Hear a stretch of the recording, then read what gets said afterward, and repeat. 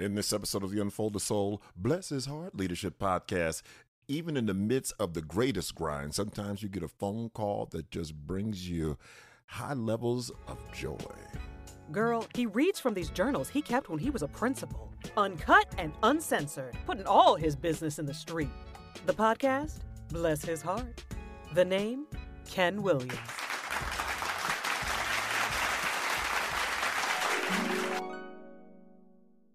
This Monday was both interesting and eventful. It began with a calm rise from a good night's sleep.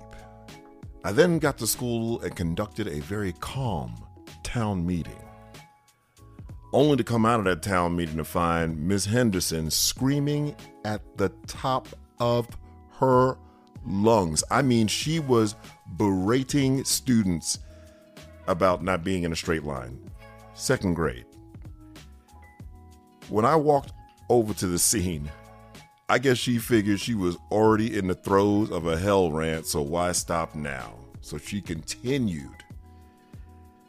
I didn't confront her right there in the moment in front of her students, but soon after I sent an email a few minutes later, in effect telling her that screaming at students that way was not only not productive, but was in no way aligned with our shared vision for school culture. At this point in the day, she has not responded. Sometimes I think some staff do things to see if I really mean what I say.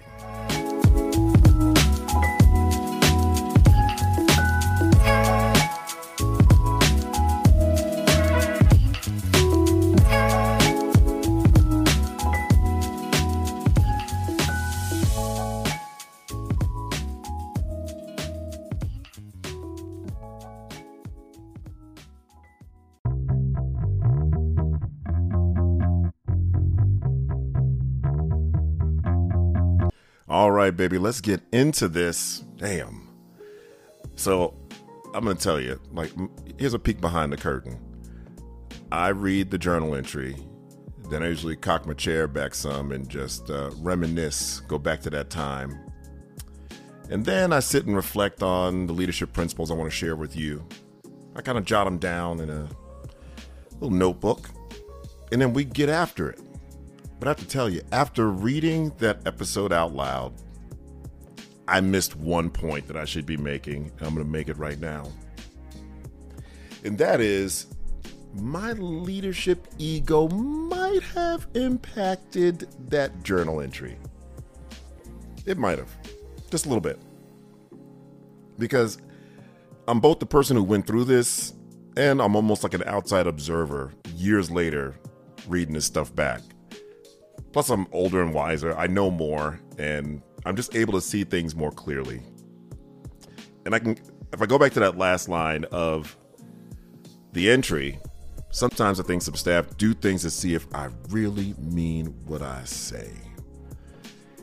And so I'm going to start there because I know that's a little bit of my ego right there. It's almost... I took this incident a little bit personally when in reality, when I reflect on who this person was at the time, she's not even wired that way. You know what I mean? In fact, I believe there's a past episode, it may have been in season 1, where there was a similar incident with a different teacher who in fact was that person who's going, I'm going to test you. Not only am I going to test you, I'm gonna thumb, what's it called? Thumbing your nose, just like washing my face with it. Like you say this, but I'm going to openly defy this, right? And wash your face and dare you to say something. This teacher, while she had really shitty classroom management, she's not wired this way. Not that I would have confronted her in front of her students, but if I even looked like I was going to confront it, she would have broken down right there in front of the kids. That's just not her wiring. It was, a part of it was her toolbox was not full, and, trying all year with that. And I know a part of it was not only just classroom management issues, but also planning issues. And those things kind of feed on each other. Ironically, she was somewhat relational. It was not like she didn't like kids, and she was, relatively young as well. But between the haphazard planning and, if you read my book, Ruthless Equity, she's what I would term a bag dragger. Probably a level 3 bag dragger.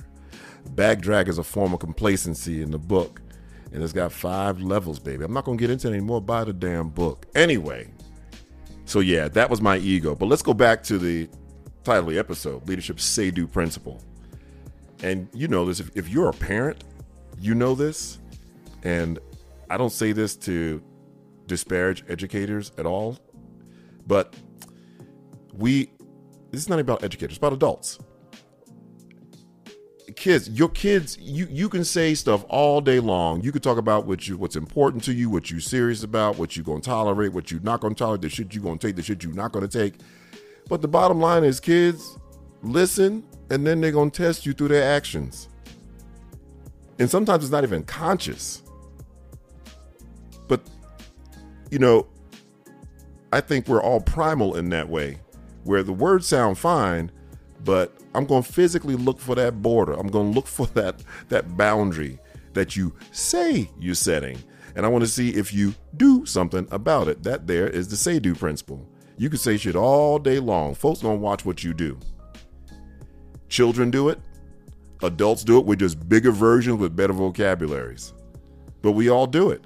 People watch all day long, but they're going to want to see, are you going to follow up on what you say? Now, I already saved this episode with that title, but you heard the beginning of this reflection that that's not what this teacher was doing, but just the fact that she lost control that way, and we were really clear about that, and our collective commitments and our vision for what we wanted as a school was shared. We've talked about this stuff over and over again, but again, as I reflect, I'm not excusing her at all. She's just struggling, man. Just struggling. Struggling with a K. So yeah, my ego got in the way a little bit, but it still pissed me off. It still pissed me off. What I really think happened was, and I mentioned this in the entry, it wasn't that she was like, I don't give a shit if he's standing here, I'm going to continue to scream. I think she was all in. You ever watch those World Series of Poker shows where the cat puts all the chips to the middle? That's what she was all in. And so if there was any part of her ego involved, it was probably like, shit, if I stop screaming right now because he walked up, what am I going to look like in front of my kids? And the way too worldly students we had, I could see that being something that crossed your mind. You know what I mean? So I think it was more of that. Like, I am already in. I walked in on the 12-foot side of the pool. And so this isn't the same issue as a previous episode where I know one of the principles I got across to you was, if you bold enough to defy our commitments, I'm going to be bold enough to confront. But it still does come down to, are you going to confront it? Whether it was her ego or not, whether she was out to try to make me look bad or not. And I know she wasn't. The bottom line is, are you going to follow up on what you've made clear? And I've made clear about this stuff and have provided alternatives. We had something called an antiseptic bounce. Don't ask me where we came up with that. I don't know. There was no Pinterest at the time. But anyway, if a teacher felt like they were losing control, like they could hold us like this little yellow plastic little paddle kind of deal. And if someone noticed that, it's almost like tag team, like in wrestling, when you tap your partner and they come in and they take over and stuff like that. It wasn't like I just said, stop screaming at kids and that's it. Like, we really did some coaching up around it and talked about the benefits of it. And so even though she either chose not to or didn't have, or just wasn't equipped to have a bunch of strategies, she knew that shit. She knew it. And I had to decide whether I was going to follow up on it. It's one of those things. And look, I'll be the first to tell you, I don't want the smoke, man. Like, you know, I don't go running for it. Like, there are people who run for that shit. I don't run for it. I don't want it. I want shit to go free and easy, baby. But I knew the position I had. I'm a school principal. And as a school leader, I think that one of the biggest responsibilities of the principal, one of the biggest responsibilities to understand is that you are responsible for anything that happens school-wide. Like, you're the only person that can make things happen school-wide.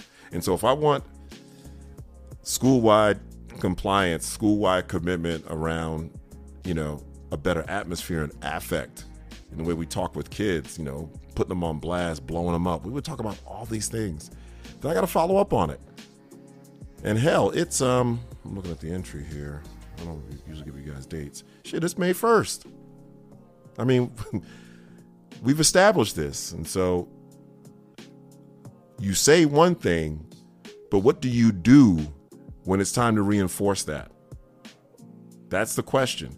And listen, the reinforcement should happen on both ends. Now, obviously, when there are times when I saw teachers really shifting the way they dealt with behaviors and communicated with kids in a way that was aligned with our shared mission and vision, the flip side of that coin is I've got to recognize that personally and oftentimes publicly so that behavior is repeated. But that's easier, man. We all know that. That's easier. That's almost fun to do. It's the flip side of that. It's when you've not only got clear about expectations, but set some boundaries around it. Are you willing to confront that? Because if you're not, I'm telling you, everything you say goes to hell. You can forget it. I mean, it's, you know, you got a four-legged stool that now has 3.5 legs. And the next time it happens, it has 3 legs. And the next time it happens, it only has 2 legs. I mean, you can say anything you want. It does, like, everything you say after that is going to lose credibility. Unless you catch yourself slacking in that area, admit it, throw yourself down on the sword, let your staff know, and then reset. But if I tried to ignore that, man, in her mind, yeah, she's in a bad mood. Yeah, the kids weren't in a straight line. Give me a break on that. Anyway, but the real bottom line is she knows I'm not really serious about it. She knows I'm not really serious about it. And in my leadership, I had to learn how to become more afraid of what she'd think if I didn't follow through than the discomfort of following through. That's really the bottom line. Like, I would just think about the outcomes and alternatives. That's how I would get that's how I would get myself to do things that were uncomfortable. Like, shit, I told you, I had a great night's sleep. I woke up in a calm.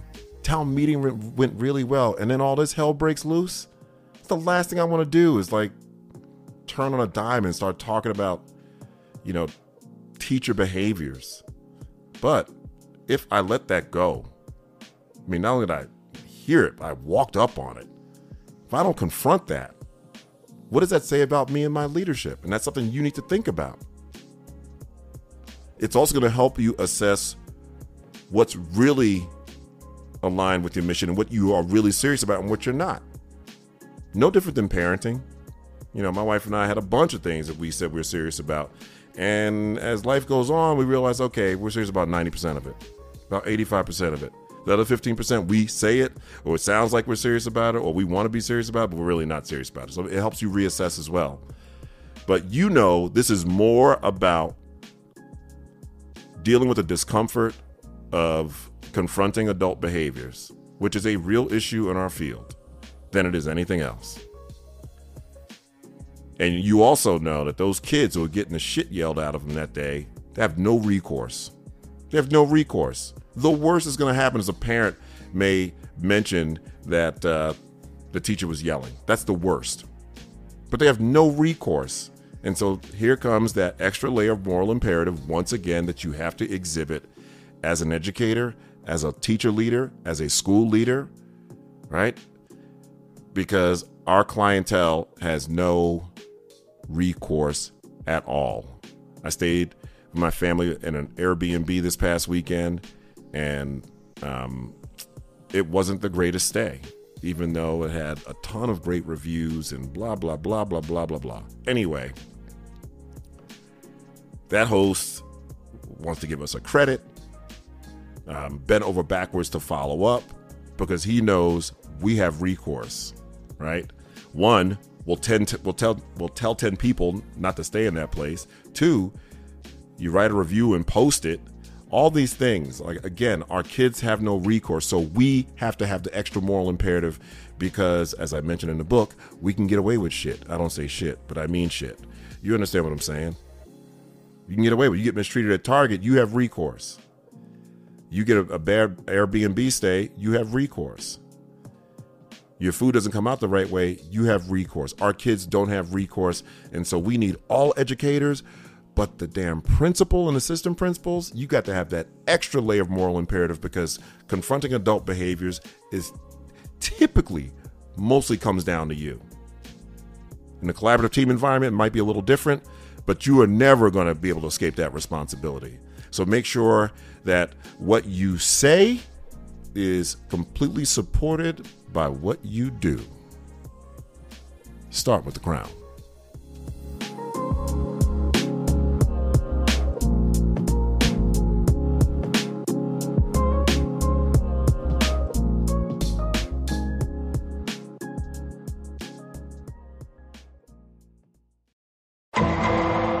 Hey, my book, Ruthless Equity, Disrupt the Status Quo and Ensure Learning for All Students, is out.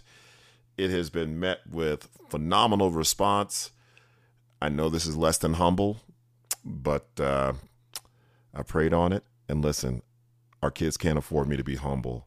This book needs to be in the hands of every single educator, without question. And that's not about selling books. That's about impact.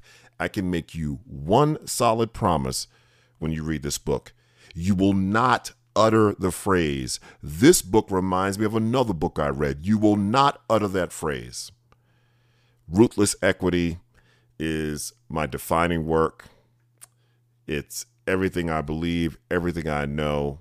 It will change the game. It clarifies equity, which has been pulled in 500,000 different directions. So pick up your copy now. You can find it on Amazon.com. Just search Ruthless Equity, Ken Williams.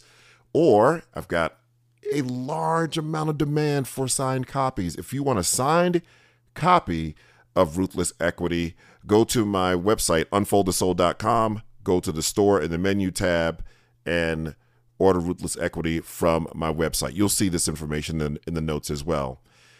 Lastly, for schools and districts that would like to order 20 or more copies of Ruthless Equity, I am offering a 20% discount. That's 20% off of the list price if you order 20 copies or more. To do that, go to unfoldthesoul.com/bulk20, the number 20. It's unfoldthesoul.com/bulk20. Get your copy of Ruthless Equity today. It is a game changer, baby.